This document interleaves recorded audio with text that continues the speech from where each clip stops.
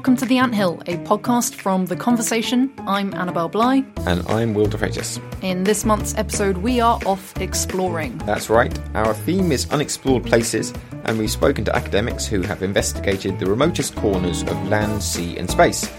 Our colleague Paul Keaveney talks to an intrepid geologist who goes where few have gone before.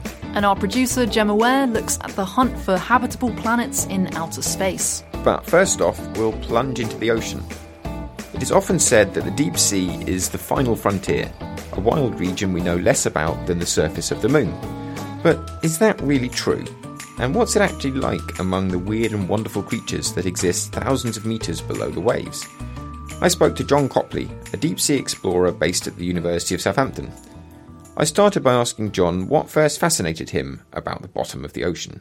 I've always been fascinated by stories of exploring the deep sea. I remember when I was a kid, I used to read Willard Price adventure books.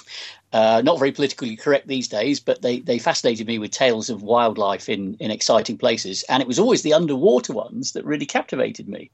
And one in particular had these two lads who are the stars of the thing, diving in the bathysphere in the Marianas Trench. And that just absolutely hooked me at the age of about 9, I think. So that's always been at the back of my mind. And then in terms of science, when I was an undergraduate, I was doing zoology at Sheffield and wandering through the library one day, and I saw a volume on the shelves with a picture of this strange red plumed worm on the front. And I thought, hang on, I'm studying zoology. I can't even tell you what phylum that perhaps belongs to. So I was intrigued, picked it up, and it was a compendium of research papers from the very latest, and it was then quite a new field of research at deep-sea hydrothermal vents, these undersea hot springs, and I was just completely captivated by this. And that really, from then on, that's been one of the main themes of my research. So what is it that you find so fascinating about volcanic vents? What really got me interested in volcanic vents is that they break all the rules. You know, I'd been taught at school that all life depends on the sun and plants grow by photosynthesis and herbivores eat the plants and carnivores eat the herbivores and so on. And at deep sea vents, there's this other kind of food chain that starts with chemical energy and the hot fluid gushing out of the ocean floor. And that literally blew my mind. It made me think, wow, you know, you can have this alternative food chain there. Maybe you can have it elsewhere. And now, you know, folk at NASA are very interested in looking for these kinds of systems on oceans that might be lurking beneath the icy crust of, you know, some of the moons of Jupiter and Saturn. So it's expanded our minds to the possibilities of life. Can you tell me about your big dive down to 5 kilometres, how that came about? So in 2013, I had the opportunity to work with Japanese colleagues in the Cayman Trough in the Caribbean Sea. So I actually undertook the first dive by a craft carrying people to these hot springs, which are the world's deepest known, 5 kilometres down on the ocean floor there. So you're in a submarine. How big is it? How much can you see out? Is it very different from being, say, 50 metres below? These deep diving submersibles, although they look like little mini submarines, at their heart is a hollow ball, because that's a really good shape for resisting pressure evenly across the hull.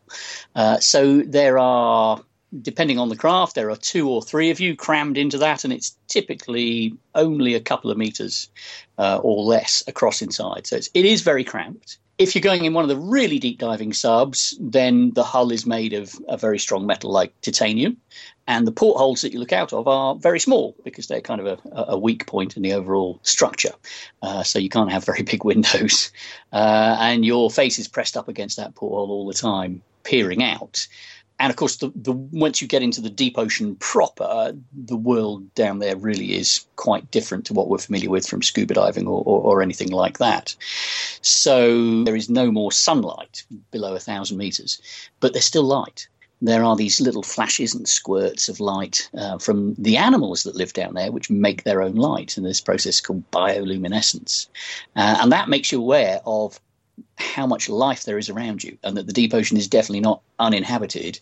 Is this luminescent sort of algae or larger creatures? So the bioluminescence, no, there are no algae thriving below a couple of 100 meters deep because the sunlight's too faint for them to survive through photosynthesis. So when you go deeper, it's animal life, and yeah, they're making these little light shows, and they're doing that to hunt, to distract predators, to communicate with other members of the same species. So these are things like anglerfish, for instance, where they have the ball almost luring over their mouth. Is that what I'm thinking of? Yeah. So anglerfish are a nice example.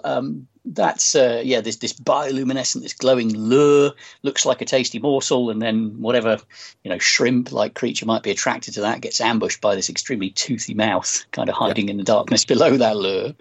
And then the other big challenge in the dark depths is finding a mate.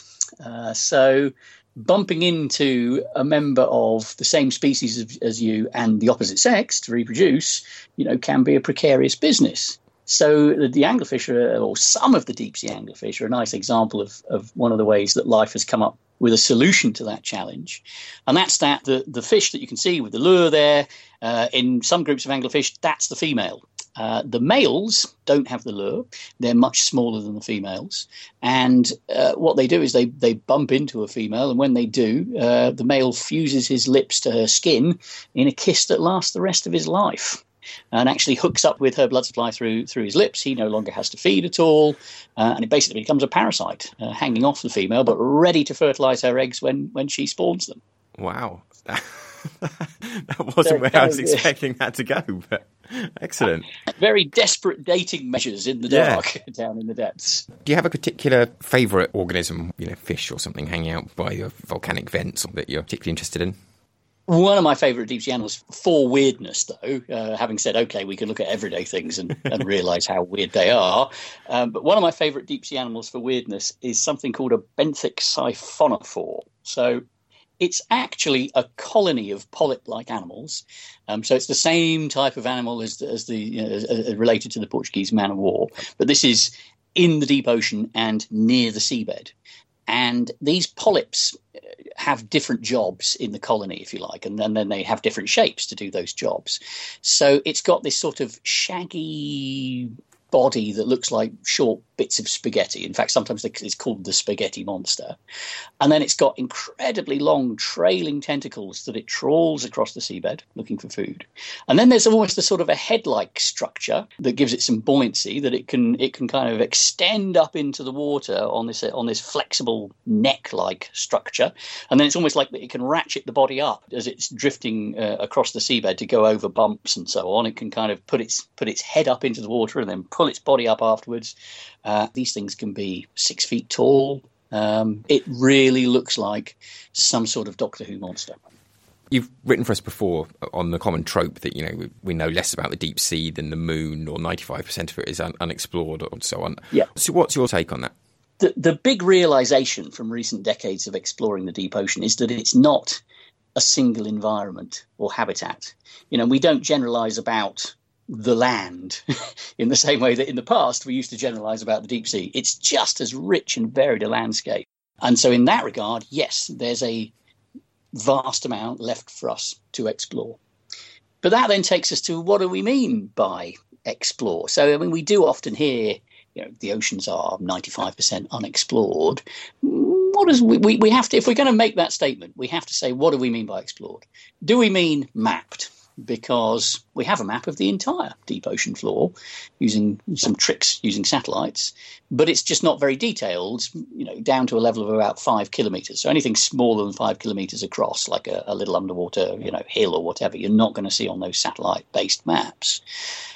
We can map in more detail using sonar from ships, and the area that we've mapped doing that is about 10 to 15%. It's about the size of the continent of Africa. And that'll allow us to see things about 100 meters in size. But again, we're not going to see really small things like the undersea hot springs that I'm interested in are smaller than that. So you can't see those in sonar maps from ships. To see things like that, you've got to put underwater vehicles close to the seabed where you can get a very detailed view, either using sonar or ultimately going down and having a look with cameras or sending people down there to stare out of portholes. And the proportion that's been mapped with sonar at sort of 1 to 2 meter level of detail, that is a tiny fraction of 1%. It's 1/20th of 1%. It's an area about the size of the island of Tasmania. So 95% unexplored. Even if we're just thinking about mapping, it doesn't tell the whole story at all. And in fact, if we want detailed picture, and if we're talking about, how much of it have we seen with human eyes, it's even smaller still. It's a tiny, tiny, tiny fraction. If someone were to say, well, this is some of the last untouched places on Earth, maybe we shouldn't go poking around in the remotest depths of the ocean just to see what's there. Can't we leave it genuinely unexplored? Yeah, so our everyday lives are having an impact on the deep ocean, and they actually have been doing so for several centuries without us realizing that was taking place. So unfortunately, when we visit the deep ocean, depending on where we are in the world, we quite often find that human rubbish, for example, has reached the deep ocean before we have as explorers. I've seen litter 5,000 meters deep in the Cayman Trough. I've come across it in the North Atlantic, the Pacific, the Indian Ocean. One of the very few places I haven't seen any litter is the deep Antarctic. I'm pleased to say that still really is pristine down there. And then there's things like noise as well, which permeates all of the ocean depths, even the bottom of the deepest trenches. We can hear human noise down there. So exploration is also about understanding the impact that we've been having up until now without realizing it. And then hopefully understanding how that system works so that we can make responsible choices for the future. Brilliant. Thanks, John. That was John Copley from the University of Southampton. Thanks for that, Will. Your chat with John reminds me of a really cool article we had on The Conversation recently involving tardigrades. Water bears. Right, those weirdly cute microscopic 8-legged creatures that some people call water bears. They are almost indestructible and can survive in really harsh conditions. So anywhere from rainforests to high mountains to the bottom of huge ocean trenches like the one John visited. Now, according to some research by academics at Oxford, their ability to basically survive an apocalypse is good news. Yeah, if life did evolve on another planet like our own, which was then hit by an asteroid or some other catastrophe, then there's a good chance that something a bit like a sturdy little tardigrade would live to tell the tale. And that brings us onto our next unexplored place, outer space. Our colleague Gemma Ware has the story of one researcher who spends her time looking for habitable planets out there in the universe.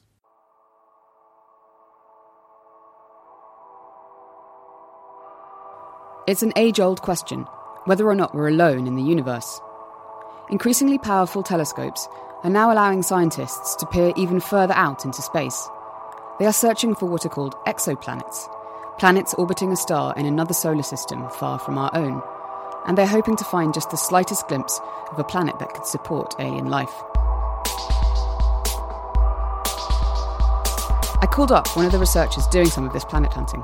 I'm Katja Poppenhager and I'm a lecturer in astrophysics at Queen's University Belfast. I chatted to her about exploring the universe for signs of life and asked her what she's looking for up there in the stars.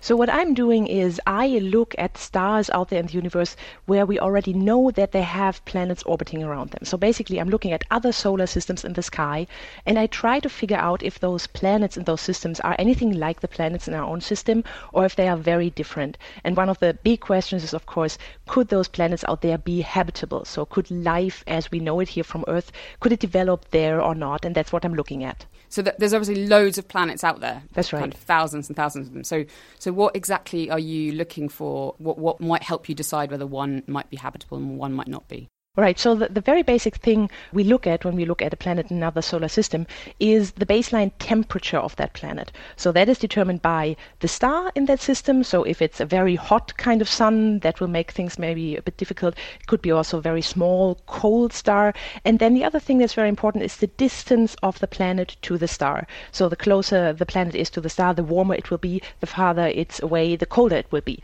And we are looking for that sort of Goldilocks zone where we have exactly the right temperature so that water could be liquid on the surface of that planet. This is sort of the baseline concept of habitability. But there are quite a number of other things that can determine if such a planet might be habitable or not. And these more difficult things are the ones that I'm looking at. So you're basically looking for signs that there is water on a planet. How do you find it, this water, when it's so far away in another solar system? So that's actually a really tricky thing. So right now what we do with those thousands and thousands of planets is basically we try to calculate if they have the correct temperature to have actually water on the planet. But it's much harder to actually say if there really is water, or if there is just a possibility that there might be water. So what we do to figure out if there's actually water is that we look at these planets when they basically cross over the face of their host star. So basically they block out a little bit of light from the star. And when we look at such events in very fine detail, we look basically at the light coming from that system, split it up into colors. We call that a spectrum. And there are certain colors that can tell us, by the way they change over time, if there's water in the atmosphere of such an exoplanet or not. And that is a very, very tough job to do. We've only been able to do that for, I would say, tens of exoplanets, but not for all of those thousands that we actually know of. And for a few of those, there's actually evidence from the data that there is water in the atmosphere there. Okay, so you're looking for specific colours in the spectrum of light. What kind of colours are you looking for? That depends very much on what you want to be looking at. So for water, we go to the infrared when we want to look at that. But there are also other colours that are very important when trying to figure out if something might be habitable or not. So for example, one thing that I look a lot at is X-ray photons. So basically, you go to the hospital, you get an X-ray done, but also stars like our own sun emit X-rays. These are very important to study because when these X-rays from a star hit the atmosphere of a planet, they can heat up the outer layers of the atmosphere and they can actually rip those atmosphere layers away. So if you have a planet sitting there and it gets bombarded by all those X-ray photons from the star, we might actually have a planet that used to have an atmosphere, but by now all the atmosphere is gone and then it wouldn't be habitable anymore. So you're actually looking for historic signs of what could have been a habitable planet? That's right. I mean, even more are we interested in a planet that still might be habitable. But yes, what we often find is when we look out there that we find a very old system and we try to calculate backwards what the planet might have looked like billions of years ago. So it's kind of sleuth detective work going back in time. That is right. That's right, yeah. And so where are you looking? There must be so many places that you could look across the universe. Where do you choose to look? So what I'm doing when I'm picking my targets is I want to go for a system that is relatively close to us. So I'm talking maybe 30, 40 light years away. That means close to somebody like me. And if something like that is close to us, it means that it's relatively bright when I look at it with a telescope. And that means I get good quality data. And so this is what I do. I pick a system that might be interesting because there's a planet at the correct distance to the star that it might be habitable. And if that system is reasonably close to us, I look at it through a space telescope and try to figure out what the X-ray photons from the star look like. So what are you looking at the moment? Which system are you looking at?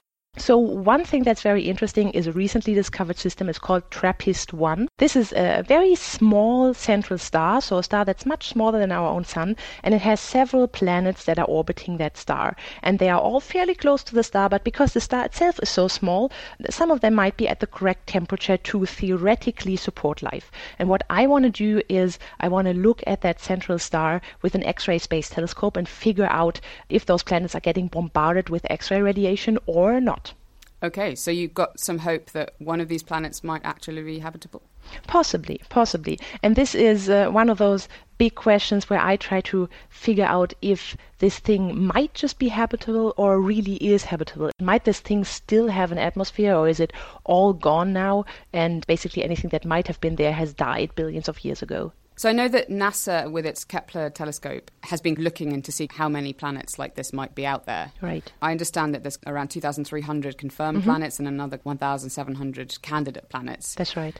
Is that your job lined up for the next, couple of years? Are these the planets that you're going to be studying? Part of them, yes. The NASA mission, the Kepler Space Telescope, has given us so many exoplanets. It's really a fantastic wealth of planets out there. There is one smaller drawback actually to that, because what that telescope has been doing for a very long time, it has been staring at one single patch of the sky. So it has been looking at that for about 4 years and trying to detect all the exoplanets it could find in that patch of the sky.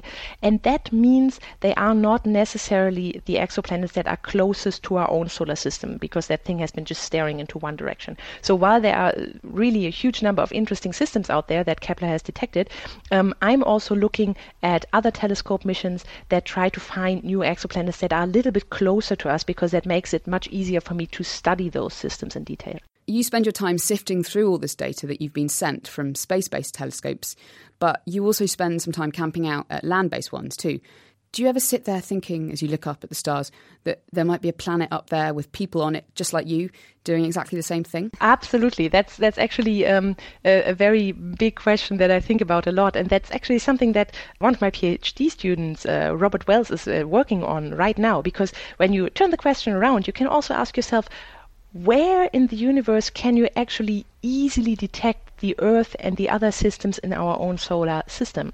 So there are certain areas in the Milky Way galaxy where somebody, an observer sitting there, an alien astronomer or so, looking at our sun, where they could detect our planets quite easily. They might be looking for the same type of data that you're looking for, this Absolutely. kind of colour change as the planet passes the sun. That's right. So what's the chances of you finding something? How close do you think that you are to finding a planet that's actually habitable? I think amongst those planets that we know already that have the right temperature, there might actually already be a few that might be really habitable, that have water on their surface, just from the numbers and the probabilities there. We don't quite know how to pinpoint and say this one is certainly the one where we have oceans and where we have good conditions to develop life. But I think we have a few very good candidates already. What is much harder to answer is there a planet out there where there is actually life that has developed and maybe even has formed some kind of civilization? We don't know that, and there's some interesting historical research along the lines of why haven't we picked up yet any interesting communication signals from other civilizations if they are really out there. I think that's much harder to answer. I think there are habitable planets out there. I think we already possibly know a few of them. And personally, if I'd have to guess if we'd ever communicate with anybody outside the solar system within my lifetime, I would probably give it a 50-50 chance. 50-50, that's not bad. What if the scientific community got together and said, this, we're kind of 70% certain, 80% certain that this planet is habitable. Can we get there? I think something that is incredibly hard and will probably not happen anytime soon is actually sending people somewhere, because that's really hard. I mean, we haven't even sent people to other planets in the solar system. But what we maybe can do is actually we can send possibly a little probe to very nearby systems where we have planets to take a closer look and maybe even take a picture of what that planet looks like from space. Could maybe see if there are oceans and continents, or if we have a completely water-covered planet, something like that. And there are a few ideas out there in the astronomical community of sending basically tiny cameras with little light sails attached to the closest star to our sun. That star is called Proxima Centauri, and it actually does have a planet in the habitable zone, and shoot something out there to take a picture and send the data back so that we could actually see what the surface of that planet might look like. What I hear from some colleagues who do that kind of stuff is that sending something there would take a few decades. And that's not too bad, actually, when you think about it. It's within one lifetime of a person, and that would be a really cool thing to get a picture from a planet in another solar system. If we do find a planet that's habitable, do you think we should go there? Do you think this is the right thing? I mean, if this planet has been existing for millennia as well, shouldn't we just leave them be? So what I personally think is that if there's not just a habitable but an inhabited planet out there, I think we should definitely try to communicate. I think there's so much that could be gained just by talking to an entirely different civilization that we should actually risk it. So some people would disagree perhaps and say that we shouldn't go out there. So, I mean, what a couple of people think is that it might be dangerous, right? If there's some civilization out there, should we actually make our presence known and say, hey, here we are, here are our natural resources on our planet and so on? I think that's a valid mindset to have. So I'm much more optimistic. I think if there's some advanced civilization out there, I think they, same as we are, should probably be driven by the desire to gain knowledge about the universe. Just imagine that, right? You have maybe the ability to talk to an entirely different civilization, try to figure out how they do science, what sort of data they can see. Maybe they can see at completely different wavelengths or something. There would be so much we could learn about the universe and about how life works that I think it would be totally worth it.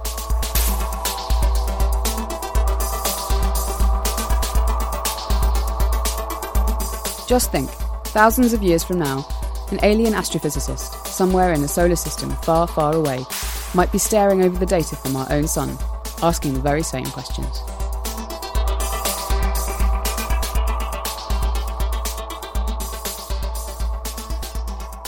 That was Gemma Ware talking to Katja Poppenhager. We're going to finish this pod a little closer to home, back on the surface of the Earth. Most of our landmass has indeed been explored by humans, even the race to the South Poles won by the Norwegian Roald Amundsen way back in 1911.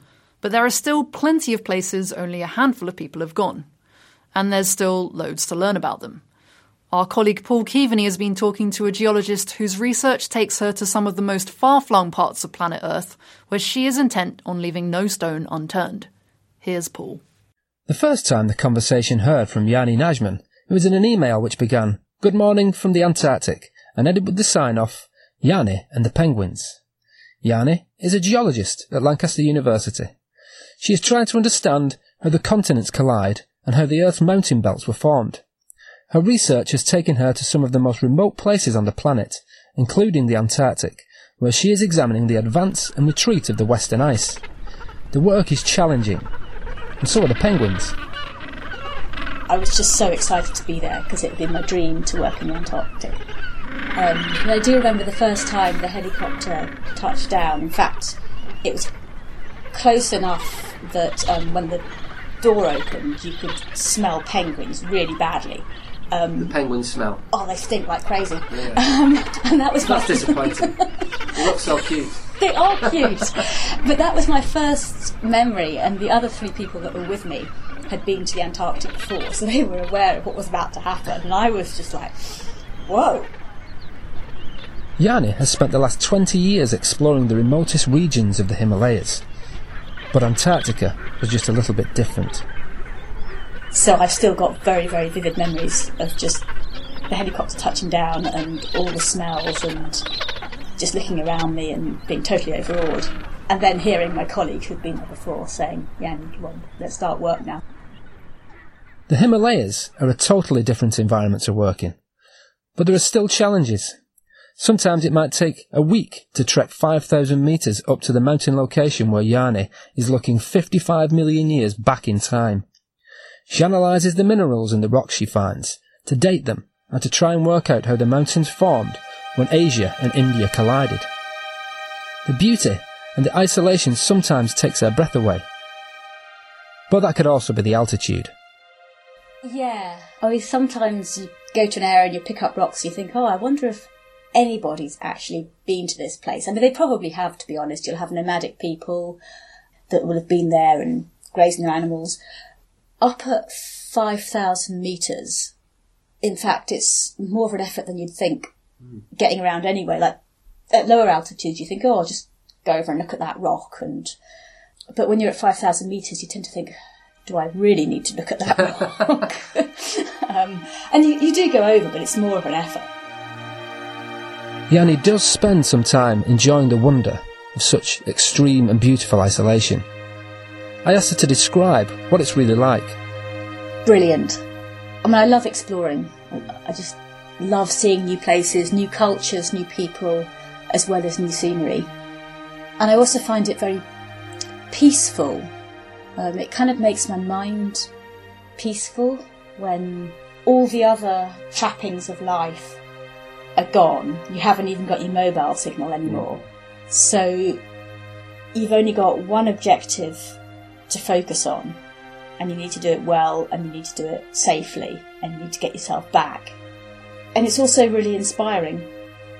Sometimes it gives you time to come up with new scientific ideas. A lot of the time you are just very tired, actually, because if you're working all day and bringing the rocks back and you're always trying to get more done than is really possible in the day. But yeah, sometimes when there's just time to think about how fortunate you are actually to get to see these beautiful places. It is hoped that Yanni's research into past ice retreats and advances in Antarctica will help the scientific community gain a better understanding of what could happen in the future. If that whole area were to melt, it could lead to a sea level rise of almost 3 metres. And if anyone listening is considering following in Yanni's footsteps, then take a tip from her. It's heated socks all the way. My mum did buy me battery heated socks, and they were the makings of me. I could just press them for a few minutes at lunchtime and I knew I'd get warm toes. I'd recommend them. Paul Keaveney there, talking to Lancaster geologist Yanni Najman. There you have it, everyone. Battery-powered socks are a must if you're planning a trip to Antarctica. That's it for this month's episode. Thanks to all the explorers who've spoken to us on the Anthill. Our podcast is produced by theconversation.com, where you can find more stories about deep-sea trenches and exoplanets and so on. We are the UK arm of The Conversation. Our colleagues over at The Conversation Australia also run a series of their own podcasts. Do check them out. And if you want to practice your French, The Conversation France have a podcast called L'Arbre et la Pomme, or a short one called Conversation Express. Great French, Will. Thank you, everyone, for listening in. If you've enjoyed the show, tell your friends about us and give us a review on your podcatcher of choice. And a final big thanks too for City University London's journalism department for letting us use their studios. Goodbye. Au revoir.